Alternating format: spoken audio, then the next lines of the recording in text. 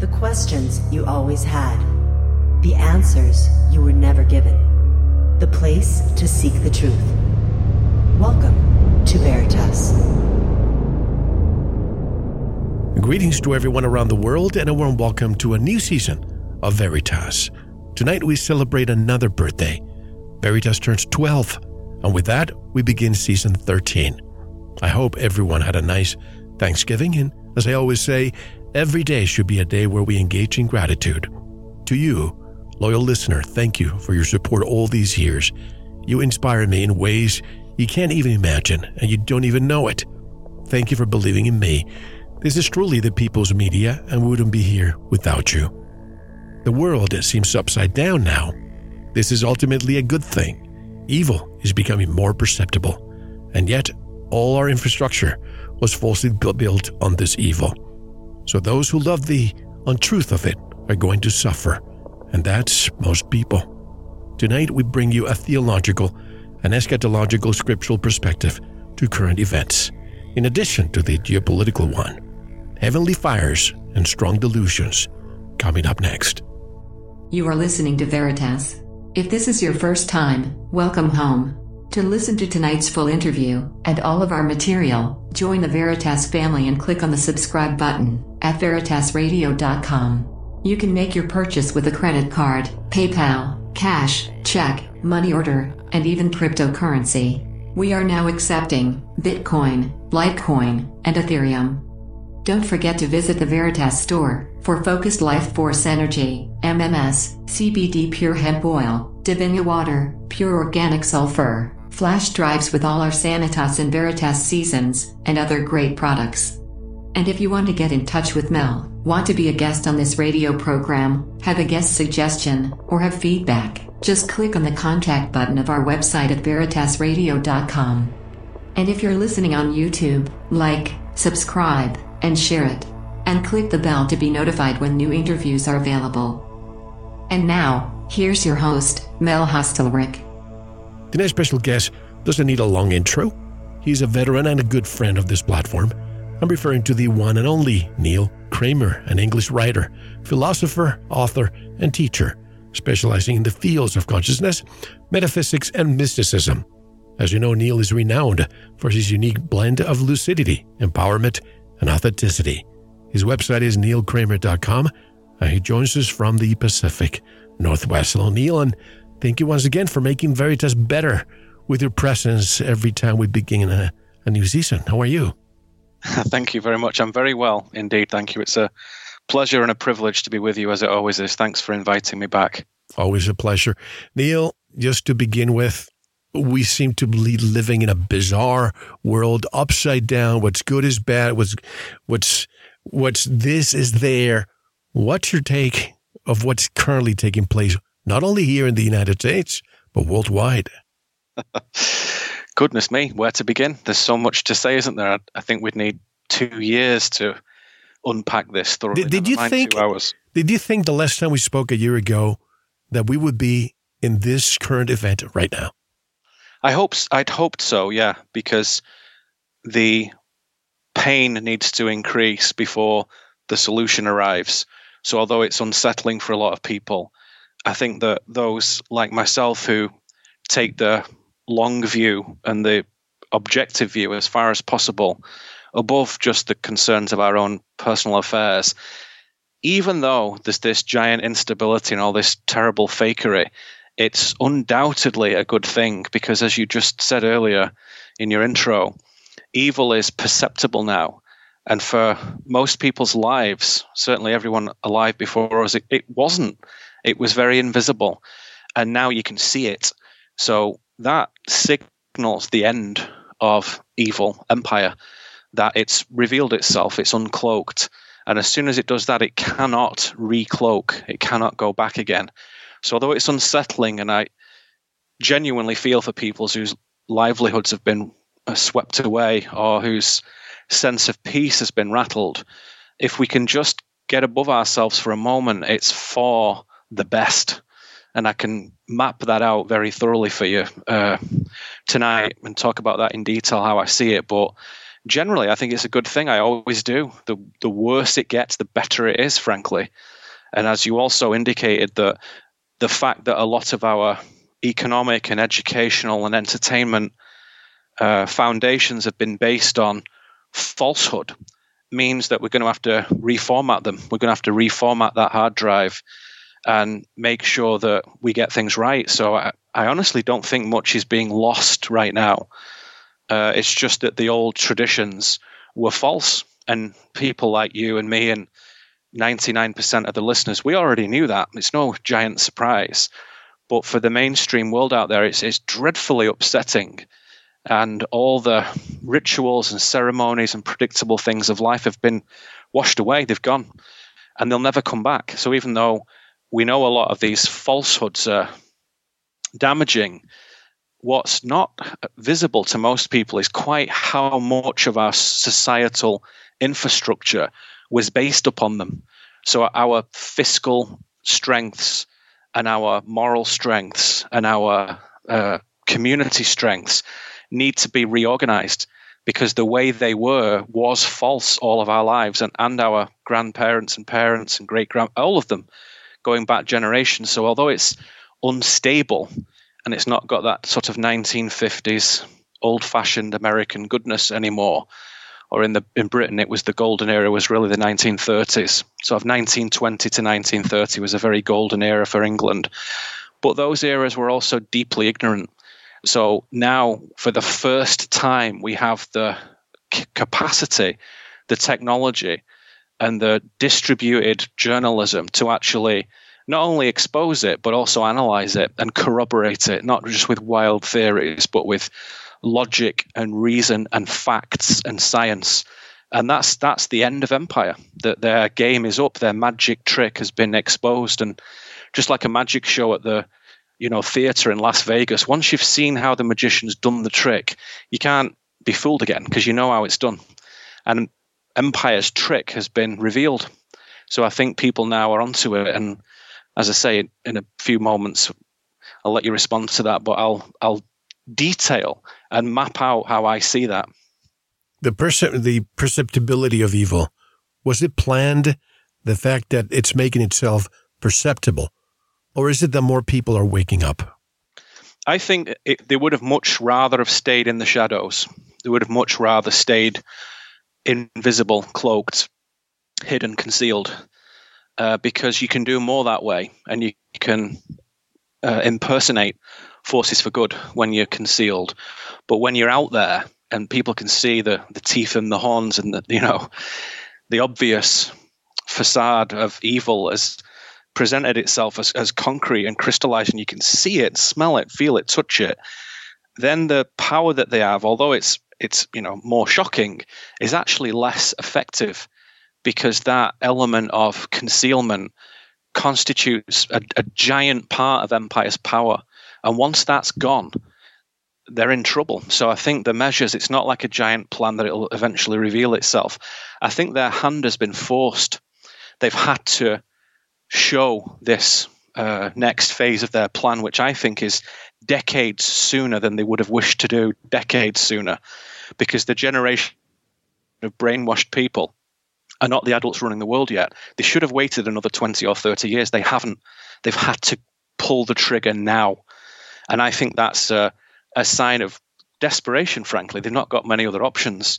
So they're in, truly, as many commentators have proposed recently, they're in an existential crisis for the first time ever, in my view. And that's undeniably a good thing. So I think that it wasn't their plan to reveal themselves for at least a generation. They've done it early because forces for good, some of them covert, some of them military, some of them independent journalists like you, some of them independent commentators and thinkers like me, have all got together, hundreds of us, thousands of us, millions of us maybe, and made life extremely difficult for them. As I say, sometimes physically, sometimes emotionally, sometimes intellectually, sometimes spiritually, and revealed the problem. And I have to say that the arrival of the internet has made that connecting with each other possible. And it's a nice irony that this military apparatus is being used to take down a great army of evil. So there's a sort of poetic logic to it for me there. Some people are contacting me, letting me know that we are on the edge or the precipice and entering another age. In fact, this coming winter solstice, December 21st, we'll have planets or wandering lights, some people call them, and that happens every 27,000 years. Could we be entering the age of Aquarius? I don't know. I don't really know what that means. But I think we are definitely entering a new phase. And I think perhaps I can take this opportunity, if that's all right with you, to tell you what I think, to tell you how I map out current world affairs. Is this a good moment for me to launch absolutely. into that? Please proceed. Okay. What I'd like to do, just thinking about this earlier today, knowing I was going to speak to you, and I want to give the best shot at this. So now we've warmed up for 10 minutes, let's get into this. What I'd like to do is present 4 perspectives on what's happening, which I think they have a relationship with each other. And I think everyone will recognize them as we talk about them. And it's really going to, I think, help us perceive the problem and the solution in a much clearer way. So I'm going to present to you 4 perspectives, 4 scenarios, 4 views, 4 worldviews, but we'll call them perspectives for now, which describe what I think is going on and the ways of looking at the world. So let's say perspective 1 is the fiction. This is the world of illusion, a world where governments and world leaders and entertainment and educational institutions and big pharma and big tech are all working very hard to make a better world for us. And everything is quite fair and open and, relatively balanced. And we elect political leaders based on free and fair elections that represent an overall consensus. And something like COVID comes along and is a terrible virus that's just suddenly arisen, and we're all fighting this dreadful battle together, and we're all campaigning together for the environment and social justice and peace and free healthcare. And everyone is suddenly gay and trans, and everyone is suddenly racist, and we're all suddenly going to be far better off living in giant mega cities and enjoying, free benefits from a huge government social welfare program, and all that sort of extreme falsehood. So that's perspective 1 of fiction, a fictional world, which is, of course, by nature untrue. And it's all designed to be an imaginary fantasy that people can lose themselves in. It's like a piece of theatre, an unreal world for people who are either stupid, scared, or lazy, or all 3. And in this worldview, of course, just taking a current event right now that we're all aware of, Joe Biden won the election, and it's time for a new leadership with new, bold ideas about shaping a more modern, democratic, socialist society. So that's perspective 1, fiction, right? Perspective 2, non-fiction. So perspective 2 brings us through to a greater reality, a truer world, a world of non-fiction, a world where most world governments are deeply corrupt and have been for centuries or even millennia, where parts of the intelligence services that, of course, are supposed to protect us have actually become also crooked and now wage these secret international wars and crusades against freedom and goodness, and where these, clandestine think tanks and secret societies formulate policies and strategies for the world, for the globe, and then serve them up to puppet world leaders who then enact them on their nations. And this non-fiction worldview recognizes, of course, that we've been purposefully given bad education, bad science, bad medicine, bad entertainment, bad religion, bad media, bad news. So it's rather at first a bleak view at first, but there is also a flip side, that there's a discovery also of real knowledge, real information about reality that was previously hidden, real education, real science, real medicine, real history, real theology, real exciting, cool, renewing information. So that's the non-fiction view, perspective 2. And in that world, Joe Biden lost the election. There was a massive election fraud, and it's time for that to be proven. And this federal republic we live in, operating under a the supreme law of the Constitution, we'll put a decent man back in the Oval Office, Trump, for another 4 years, who will help return society to independence and strength and justice and goodness. Or maybe it'll be General Flynn who does that. For the first time in generations, we've never had that. So that's perspective 2, non-fiction.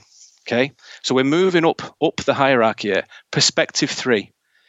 Well, we could call this, I don't know, hyper-reality, where having educated yourself thoroughly over the years on the previous perspective we've just talked about, a non-fictional worldview, and having multiple more years of study of the more esoteric and concealed elements of reality, you come to realize that the real world is far more epically interesting and fascinating than most people can actually handle, that even want to know about, and that the real historical timelines of Earth are dramatically different to what is recognized in the mainstream, and that even the structure and the age and the shape of the Earth is wildly different from what we thought, what we've been told, and that space itself out there above the skies is not what we thought it was. Evolution is wrong. Carbon dating is wrong. So the ancientness of everything is wrong. And that actually the world is shockingly new and fresh and brief. And we come to see in this way of thinking that indeed many apparently established facts in terms of, the natural history and science of our world are totally wrong, mostly on purpose. Events are wrong. World War I and II didn't go down the way we've been told. Even to people who were alive at that time, they had no idea what was happening. The sinking of the Titanic, 9/11, dozens of school shootings, the space shuttle, and all manner of disasters and crashes and massacres and killings, and also achievements and apparent discoveries, not what we thought they were. There was something different. And it turns out that a lot of these things are just a story. They were not true. They were manufactured. And we can show that now, proven not just by theories, but by facts and reason and logic. I mean, it is conspiratorial in the sense there was conspiracy to conceal these happenings. But it's not conspiratorial in the sense that they are, shaky, wild rumors. This is people examining hyper-reality for real. We don't do that. We only want the truth, the truth at all costs. Whether we like it, whether we dislike it, whether it fits with our theories or not, whether it's popular or unpopular, whether it's safe or dangerous, we want the truth at all costs. So this third worldview, this perspective 3 hyper-reality, it also brings into play the reality of levels of technology that have been previously entirely concealed from mainstream life. Things like teleportation, anti-gravity, telekinesis. And I would say perhaps the most relevant and pressing and shocking of all in our time of human synthetics, human doubles. And that to realize, and you can show this, that the technology now exists to put out a double of someone like Hillary Clinton or Joe Biden or Justin Trudeau or Boris Johnson, and have them come out and say stuff and do things that look real. Doubles that are virtually indistinguishable from the original. Certainly, to the untrained eye, you'd never know. You'd never know you weren't looking at the original. You're looking at a double. And I think to achieve this, for example, just as one technology, they use a mix of different styles of technique, different technologies. So they use both physical and non-physical, biological and synthetics. So you have at the sort of lowest tier, lookalikes. They used to do this with Saddam Hussein and Bin Laden and Margaret Thatcher in times gone by. They get out, come out of a hotel, wave at the cameras and get into a limousine. It wasn't them. All the security services, good and bad, they knew that. It was just a show. It was just a lookalike. They do it all the time. Lots of world leaders have done this for generations. That's no big deal. People used to do this in ancient Rome and Greece. No big deal. What we have now, though, is something different. We also have CGI holograms that move and talk, and you can't tell the difference. Clones, robots. A technology here hidden from the public for decades that is now gradually starting to be uncovered. And of course, they have these things, the bad guys and the good guys and the intelligence and the military communities. And I think they've they've been doing this since about the 1980s to some small level, but they had to be very careful. But now, 40 years later, they can put out a double and you can't tell.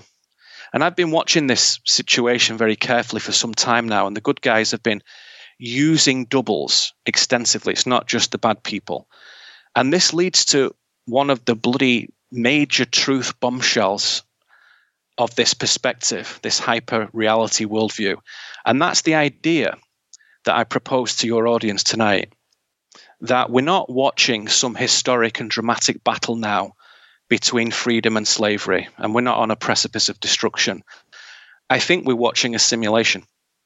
I think we're watching a training exercise, and that many of the bad guys, in this perspective, this view, we're just theorizing here, but in this view, many of the bad people have already been dealt with via execution or flipping or imprisonment or release from their blackmail, all some time ago. And so many of the major leaders and players and billionaires and media people and entertainers and so on are not what you think they are. They're either not there or they're playing along very precisely to a pre-existing script. And that script is designed to re-educate, to retrain the world in what is really happening on Earth. And for the first time ever, the good guys are in the driving seat. It's never happened before. And we hold all the aces.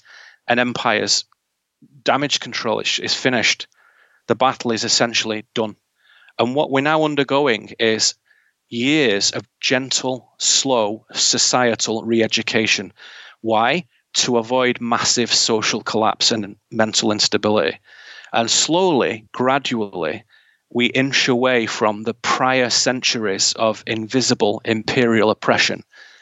And we get with that, as we said earlier, all these new technologies and events and histories and remedies and freedoms which will slowly replace the old horrors.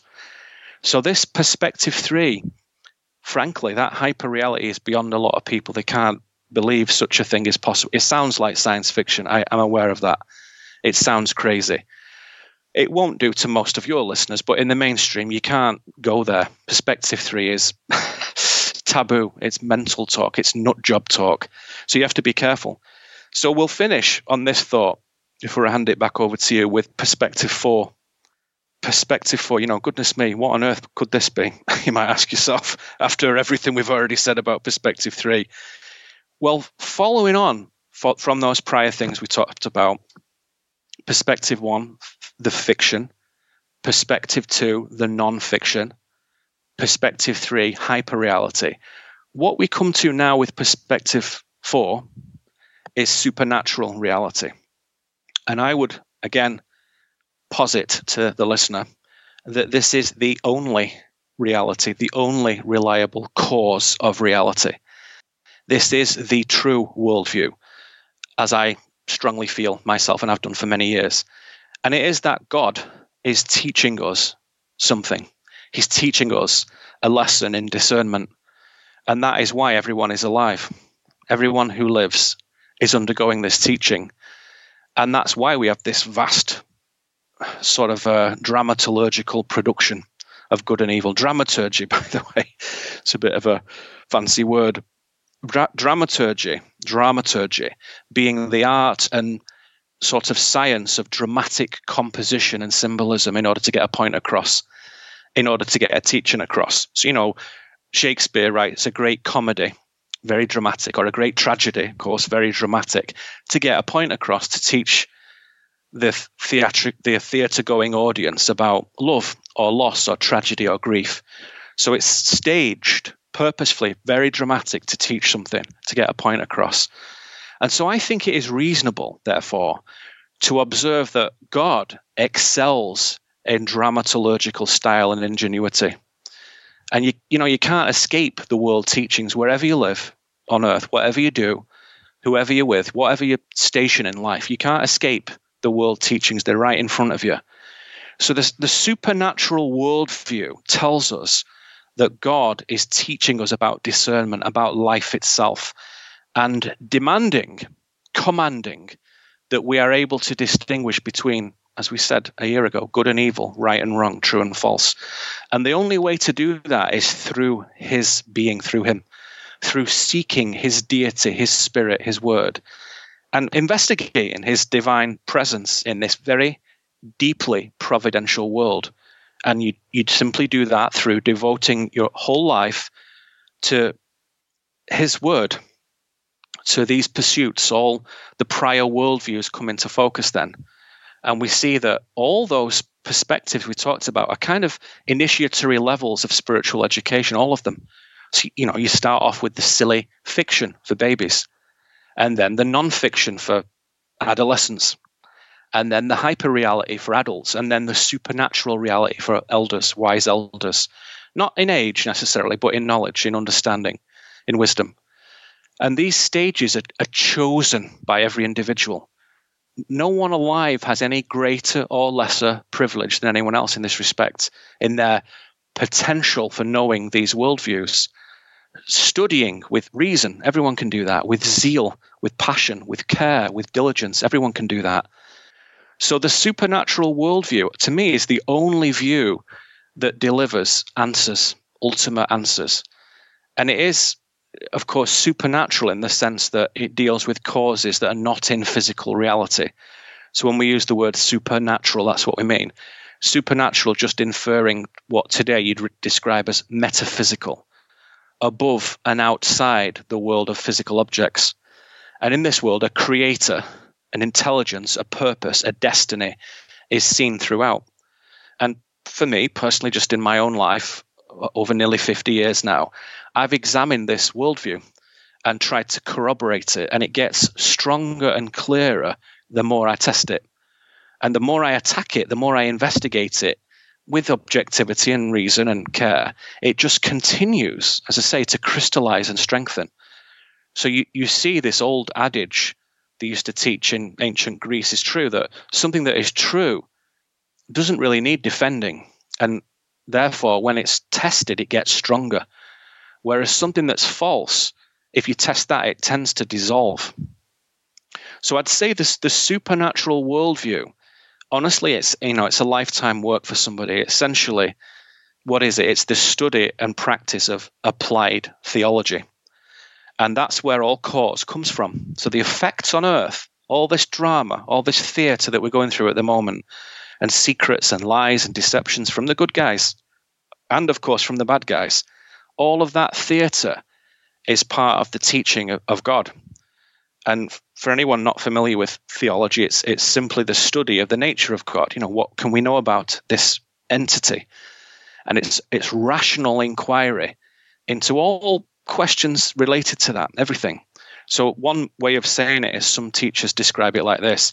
If physics and biology and chemistry are disciplines in observing the natural physical world, then theology is the discipline of observing the supernatural non-physical world.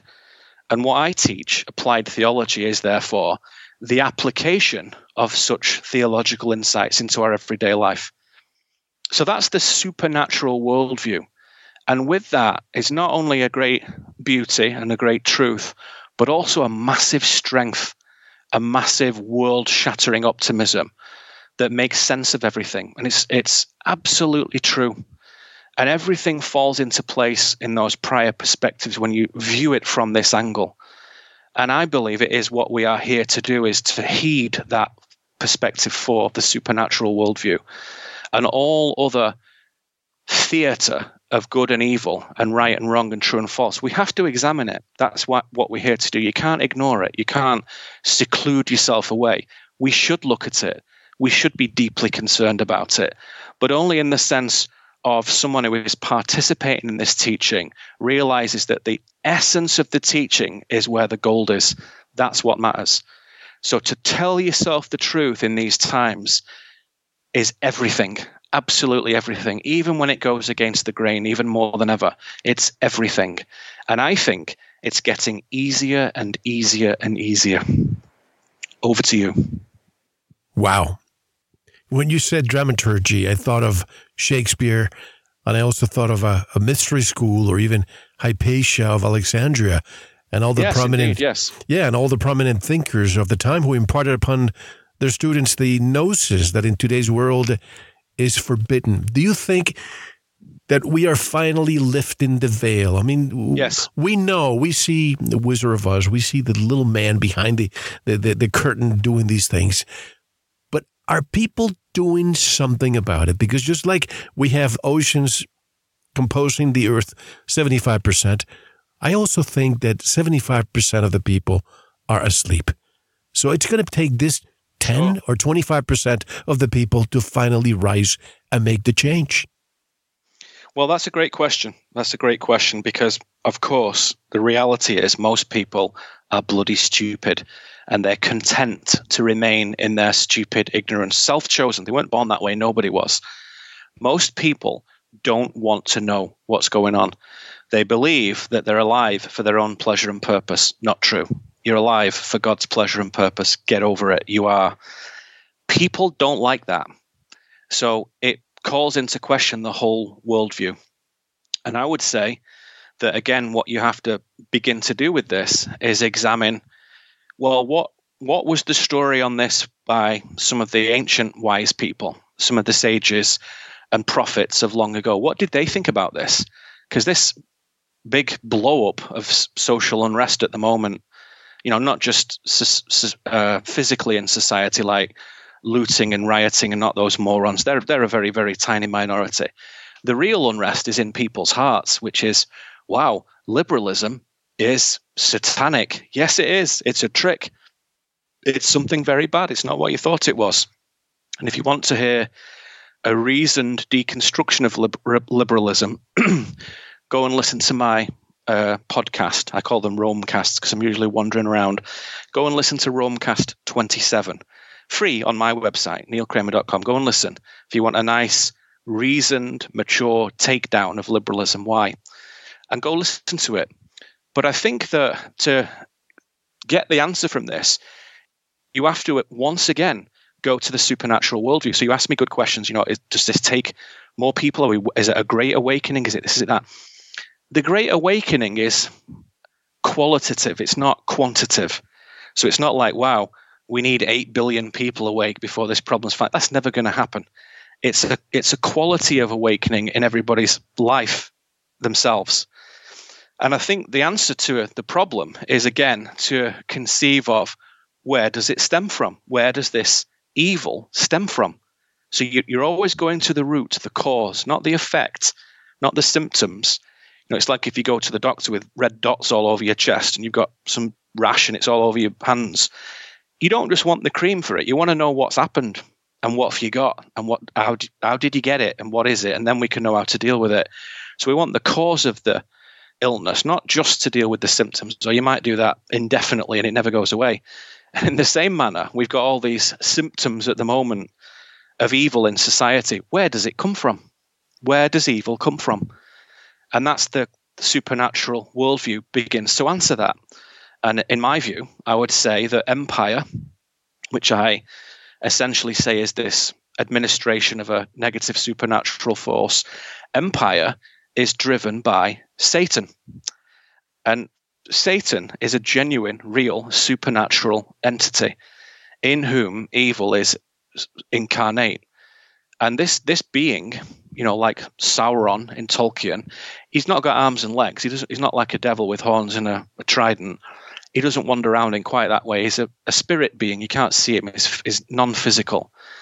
And this entity was a potentially of this messenger class in hierarchies of life in theology, which the Greek word for messenger is angelos, which means messenger, emissary. And the English translation of that is angel. So whether he was one or not, the Bible remains silent on that. It never tells us. There's indications one way or another, but it doesn't actually stipulate it clearly.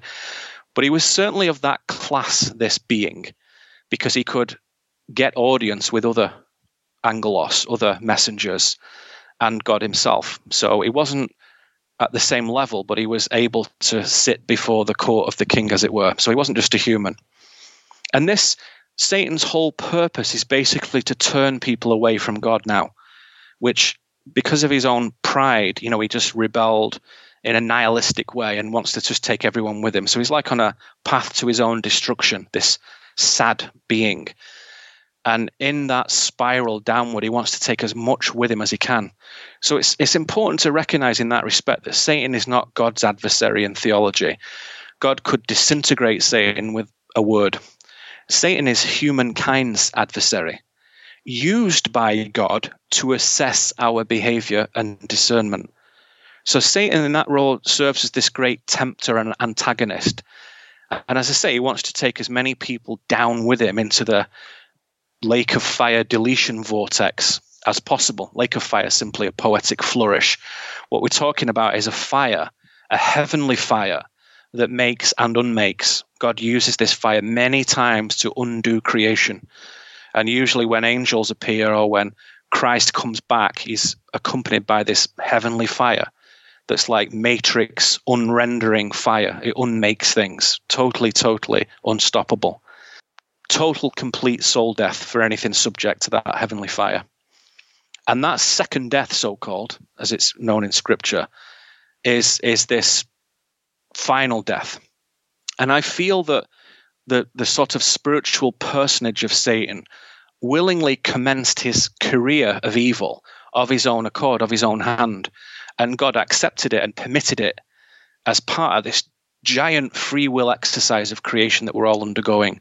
So evil may be chosen by any free will being, a man, a woman, a child, an angel, a demon, Nephilim, but it's not necessitated by God. So we say, therefore, of course, that Satan has two main objectives, as we say. Number one, to turn people away from God. Number two, to lengthen his dominion on earth by slowing down mankind's development. So Satan, he can't escape this place. He cannot leave. When it goes down, he goes down. When the earth classroom is done and the structure is destroyed to make way for a new world, all beings who have lived evil incarnate in themselves, and those humans who also did that, willingly bringing it into their own choices, willingly subservient to it, they're all toast. They're gone. They're annihilated, destroyed forever. So throughout all the things we've discussed just now and what we'll come to in the next hour and a half, we can and should always, I think, begin with that highest perspective, the supernatural perspective, good, evil, spiritual classroom. And that the game of politics and military and intelligence services and war and all of that is not really about power and money and control and slavery. It's not really about that. Those are vulgar little playthings to evil. What it's really about is a vast supernatural teaching embedded within the conflict between choosing good and evil, and there is no middle ground. So the teaching now has reached this gross polarization where the most preposterous things are happening, as we talked about in perspective one, the fiction. It's obviously a fiction, obviously. And so we see that we're then given a sort of eschatology here when you start to examine a theology. And eschatology just is, again, for anyone who doesn't know, not everybody knows, is from this Greek word eschatos, which means sort of the last thing, the furthest out thing, something on the horizon, something remote in time and space or degree. And so what I'd like to do, Mel, if it's all right with you, is draw together three very important prophetic and eschatological texts from Scripture of great prophecy, which are going to speak of, I believe, what we're potentially in the middle of. And that would be something that then shows that this has been foretold and seen, and empire's somewhat powerless at this point, which I think is going to take a lot of sting and fear out of people's current weight of concern about world affairs. So if you'll allow me, I'll lay that out for you as well. Before you go there, just one comment. Does this evil force we call Satan exist because our reality, fiction, nonfiction, hyper-reality, or supernatural reality, have one thing in common: polarity or duality? In order to have good, we must have evil, night, day, hot and cold. Is it a matter of learning how to live with that polarity? And then you can proceed with what you're planning to. Sure, yeah. Polarity is polarity, duality, opposites, contrasts. They're the foundational teaching in the earth right now, the second earth. We'll talk about the first and the third another time perhaps, but this earth we're in now, the foundational teaching is polarization, dualism. You can't escape it. You can't lead a non-dualistic life and just deny things, or you'll just get trampled by evil. You'll get crushed by it. You have to choose, and you have to examine those teachings of what is good, what is evil, how are they forces that exist outside of human culture? How are they there at the beginning and there at the end? What are they? How do they arise? What's true and false? What's wrong and right? And those teaching mechanisms are purposefully brought to us to demonstrate, basically, again, given free will, everyone has the choice, you see, which God, you could say, well, doesn't God already know? He could do, but he's giving us the choice to choose, because he only wants to go to the next iteration of the creation, which is a new earth, vastly, heavenly superior to this very, very difficult assault course that we're in now. He only wants to take the people who've demonstrated that they care, who demonstrate that he can trust them, who demonstrate they choose goodness, righteousness, and truth, who have a passion and a love of truth, even when it's against the grain, even when it goes against the tide, that they've shown it, proven it over a lifetime. That's what we're going through at the moment. It's a proving ground. It's a test. And polarity, duality is at the heart of it. Now, in the next world, I believe duality and polarity are done away with, because as we learn, again, from theological, mystical, esoteric sources, many of them, especially Christian, agree that the anchors for negative polarity are destroyed when this world is destroyed. The false prophets, Satan himself, death itself, and all the humans who couldn't be bothered to look at truth are also destroyed. So that's what I love about Christianity. It's super no messing about. Not everyone makes it, and yet everyone is invited to make it. All you've got to do is care about the truth and pursue it, seek it in your life, devotedly throughout your life. Some people in a small way, because that's where you are. You're in the middle of a desert looking after 20 children. You can't be going off on some giant adventure. So your truth-seeking takes place within the sphere of that life. If you're probably most people listening to this, you've got some time, you've got a little bit of money, you've got some freedom over your own schedule, some. And that giant luxury can be given, devoted increasingly to examining truth. And truth leads to God. So yes, I would say the polarity, the dualism is essential. And Satan is the incarnate anchor for that in this world. I didn't mean to deviate from what you wanted to say before. No, it's good. No, it's good. It's a great point. Happy to address it. Tell us what you were going to say before I interjected. Yeah, no problem. Yeah, my pleasure. So, as I say, I wanted to draw together 3 eschatological prophetic visions from Scripture, which is very significant because these scriptures have been basically the only historical holy book we have is the Bible. All the other ones are mythologies, essentially, stories, accounts, mythologies, made up most of it, whether it's Hindu or Buddhist or Scandinavian, the mythologies, Greek, Roman, the mythologies.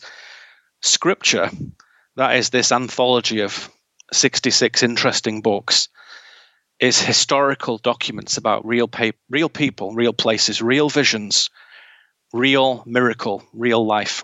And if someone doesn't know that, you need to get your brain into gear and investigate it and go and have a look.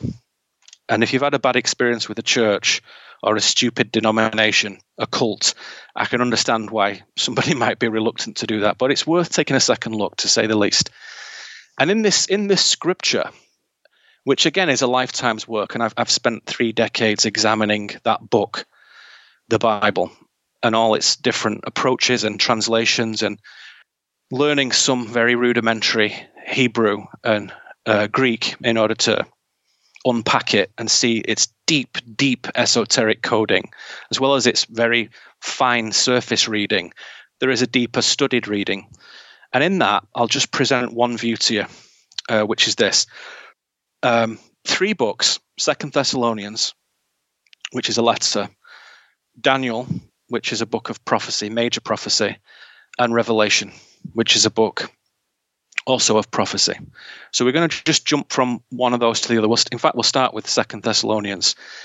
What is that? Well, it's a letter written by the Apostle Paul to the Thessalonians. Who are they? A group of spiritual people living in Thessalonica in Greece, and a group that Paul especially cared about and was deeply interested in their welfare. And we know that this letter, so-called epistle, 2 Thessalonians, was actually written in Corinth, which is another place nearby, in about 51 or 52 AD. So it's a real letter. It's not some made-up thing. It's a real document, just like if you posted me a letter and I opened it and it said, this is from Mel to Neil, and we read it. It's 2 pages. That's what 2 Thessalonians is just like. It's 2 pages, 2-page letter. And the gist of it is that Paul was writing to the people of Thessalonica in order to acknowledge their very grave concerns about their fears of end times, that they thought it was very immediate upon them at that time. And also in the letter to then articulate the proper view, the proper markers for actual end times, which is much further away than they were worried about. So he's basically saying to them, calm down. The world isn't going to end for you anytime soon. You're going to live out your life in a normal, natural manner and don't worry about it. But I'll tell you when it is going to end. And I'll give you some important eschatological markers for that. So it gives us an interesting few things here. And I've just put the text on my desk here so I can just read it out to you. And it says, I'll read it to you for a moment. It says, now, brethren, concerning the coming of our Lord and our gathering together to him, we ask you not to be soon shaken in mind or troubled. So don't worry about it for the moment, either by spirit or by word or by letter, as if from us, as though the day of the Lord had come. So what he's saying is you've received some false forgeries, apparently written by me, that weren't. Don't worry about that. And so Paul goes on to say, let no one deceive you by any means, for that last day will not come unless the falling away comes first and the man of sin is revealed, the son of perdition, who opposes and exalts himself above all that is called God, or that is worshipped, so that he sits as God in the temple of God, showing himself that he is God. And then he goes on and he says, do you not remember that when I was with you, I told you these things, and now you know what is restraining, what may be revealed in his own time. For the mystery of lawlessness is already at work, and he who now restrains will do so until he is taken out of the way. And then the lawless one is revealed, the man of sin, whom the Lord will consume with the breath of his mouth and destroy with the brightness of his coming. And the coming of the lawless one is according to the working of Satan, with all powers, signs, and lying wonders. And it goes on in this regard. And so we see a number of things here, and let's set the proper tone for this. Remember, Paul's communicating with this fresh, new spiritual community in Thessalonica, which is like a very influential coastal town in northern Greece. It's still there today. You could go visit it. So Paul's acknowledging that the spiritual students there may have received false reports of the end times, forgeries claiming to be written by him, which was not uncommon at the time. They have a term for this, actually, pseudepigraphal. It means falsely ascribed works. For example, there's a lot of the Gospel of Thomas is pseudepigraphal. The Gospel of Philip is pseudepigraphal. They're not really written by those people, those apparently Gnostic Gospels. They're not. They're forgeries. They're interesting. They're worth reading, but they're pseudepigraphal, falsely ascribed. And so Paul tells his friends that 2 things must happen before the day of the Lord comes, the end of time. And that is the falling away or the great apostasy is one of them. So that's what he says. So remember what we just read that a moment ago. He says, let no one deceive you by any means, that the day will not come unless the falling away comes first. What is that? What is the falling away? The word used is apostasia, which means defection, revolt, turning away, defiance, sedition, always in a negative context, of course. So this at once is a turning away from godly life. So it means people who are not part of that. And turning away from all that is good, moral, true, right. Turning away, not just of spiritual practice and life, but also even in the common man, turning away from his innate moral conscience a failure in the general populace to do what is good and honest and decent in life, and to begin to love what is false. And why do people love what is false? Because they take pleasure in immorality and unrighteousness, which we see rife today. Do we not see a society that has fallen into so-called apostasy? I think so. I think that's happened. I think that's happening. People are losing their common sensibility to distinguish between right and wrong, true and false. The second thing he says is there's another thing that must come, which is the man of sin. Who is the man of sin? Well, some people, many readers, think it's the Antichrist, and I would say it is not. The term Antichrist is a massive erroneous point in most popular theology, and it's a term used actually only a couple of times in very, very brief letters called 1 John and 2 John, just a few pages. An Antichrist simply means a person opposed to teachings, principles, and the spirit of godly instruction. And it's a term used in plural. It just means anyone whose heart is set against godly life is an Antichrist. No individual ever, anywhere in Scripture is identified as the Antichrist, because there's not an individual Antichrist. There isn't. It's a term for many people. That's what we learn from Scripture, 1 John, 2 John. And Paul said something is hindering or restraining, if you remember, the arising of this man of sin. And again, some people thought that might be the church. It restrains the arrival of this man of sin, whoever he is, which we'll come to. And some people think it's an Archangel Michael. But I would say no. I'd say that the most likely candidate that was restraining the man of sin from being revealed, this great, terrible figure, is the Roman Empire itself. The Roman Empire restrained the revealing of the man of sin, which sounds strange, but all the early church writers and fathers, as they were called, teachers, including people like Justin Martyr and Hippolytus of Rome, St. Jerome, he's the guy who did the Latin translation of the Bible, the so-called Vulgate, and other very notable scholars too. They also thought that the Roman Empire restrained this revealing of the man, this arising rather of the man of sin. People like Tertullian as well, also, whose name rather marvelously is actually Quintus Septimius Florence Tertullianus. How's that for a name? And then hundreds of years later, during the Reformation period of the mid 16th century, even people like Martin Luther and William Tyndale, they too felt the same. So the empire had restrained the man of sin. So, the $64,000 question, who is the man of sin? It's not the Antichrist. No. It's not Satan. No. It's not what people think it is generally. No. Then who was it?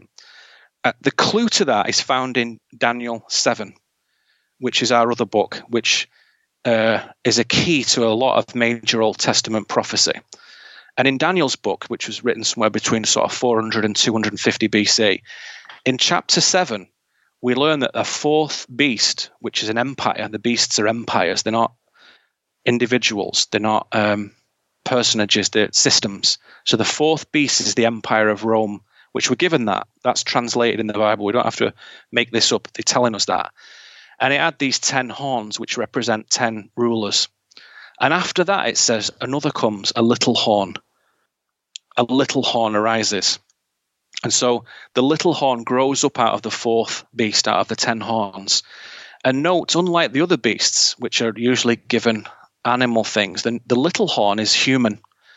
And I think Paul in Thessalonians is referring to that. He's referring to what that is. So my proposition to you, who is the little horn? The same as the man of sin, the same as the man of lawlessness, they're one in the same. Who? I would say that among many serious, honest and open-minded scholars and theologians, ancient and modern, the man of sin is thought to be the institution of the papacy. That is the chair of Peter, the bishops of Rome, or if you want to put it modern terms, the popes.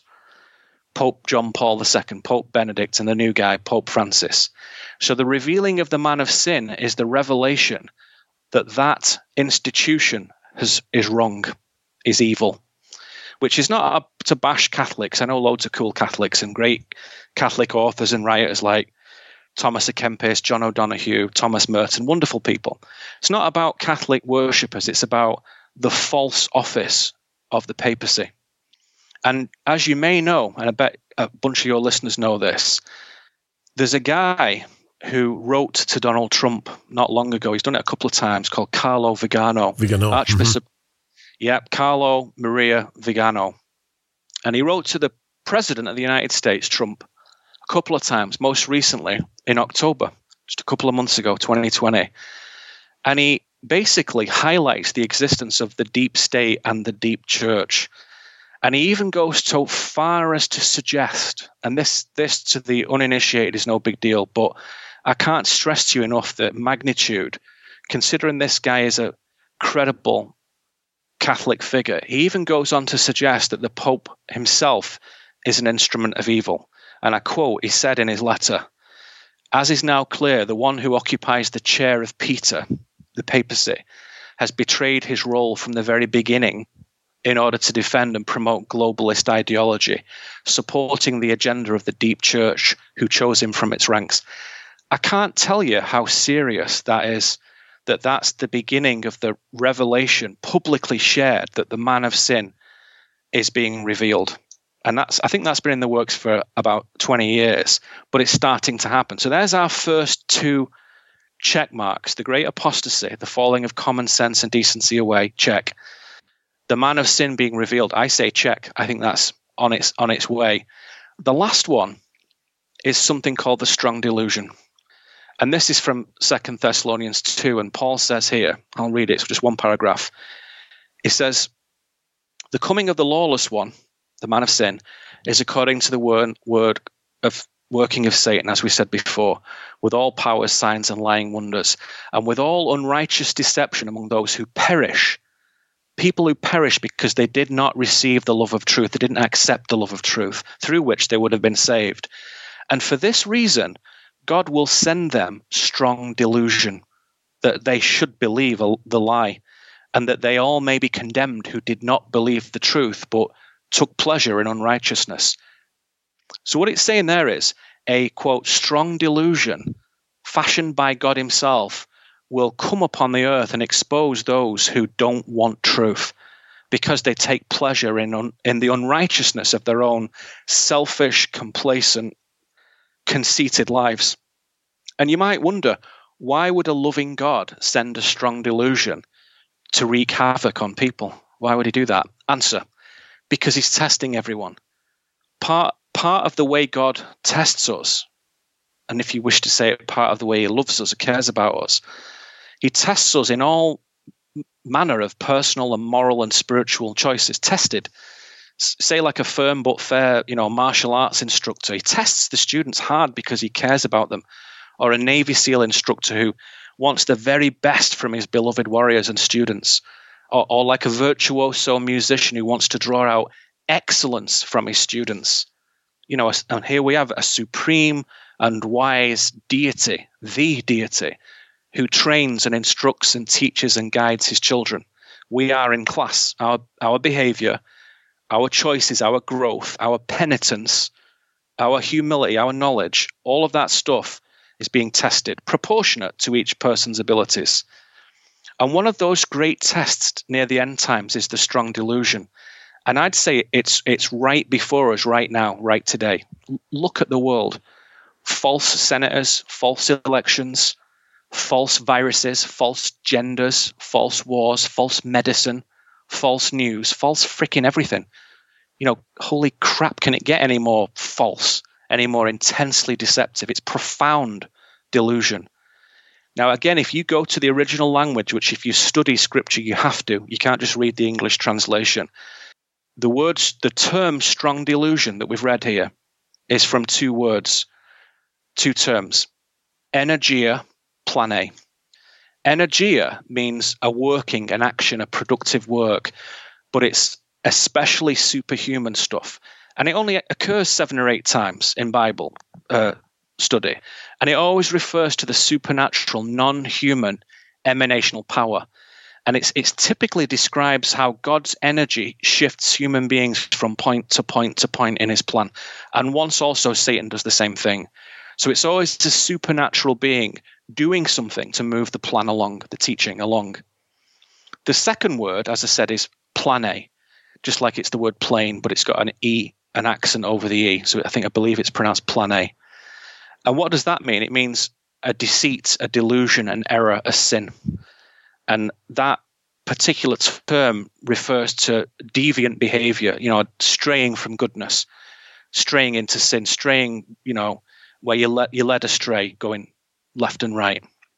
And you can see that usage is true. It's a wandering into sin. And other writers, nothing to do with Scripture, also knew that and wrote in that manner. People like Herodotus, Euripides, Plato, etc. And before we conclude our point here, it's interesting to know the reference is given prior as well in a much older book. Another older book, Isaiah, in chapter 66, where we read, "Just as they have chosen their own ways," this is God speaking, "and their soul delights in their abominations, so will I choose their delusions and bring their fears upon them. Because when I called out, no one answered. When I spoke, they did not hear. But they did instead evil before my eyes and chose things in which I do not delight." So we see a divine working of supreme obviousness of wrongful and deviant behavior. And to me, what is the strong delusion? It's a kind of giant signpost that God has put up in our world that says, evil this way. Go this way if you love evil. So anyone who turns that way has shown that there's no excuse, no interest in God whatsoever. It's a signpost for fools. The kind of people who think it's okay to kill 1 million babies in the womb every year because they're inconvenient. People who think you can choose your gender. People who think sex with children is okay. People who think open borders and illegal immigration and forced ethnic diversity are okay. People who think history, heritage, lineage, pride, patriotism are wrong. People who think Christianity is wrong.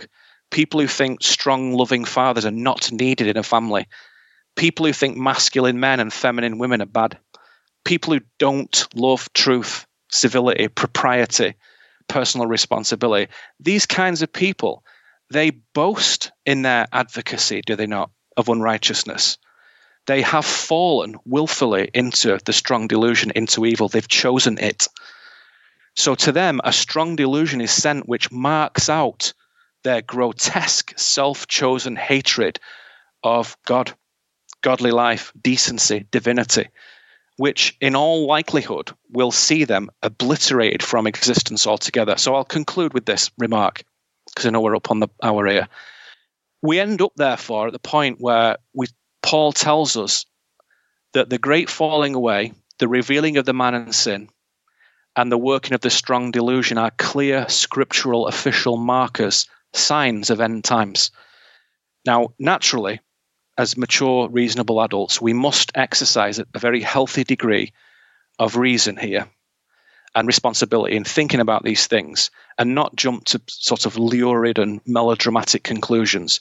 However, we are entitled to postulate, to theorize, to envision what we see before us. And for me, based on what I've just told you, which of course I'm just skimming the surface, but based on those simple facts, I observe the very definite and mounting situation that these three eschatological markers are real and they're identified and they're happening now in real time across the world, right in front of our eyes.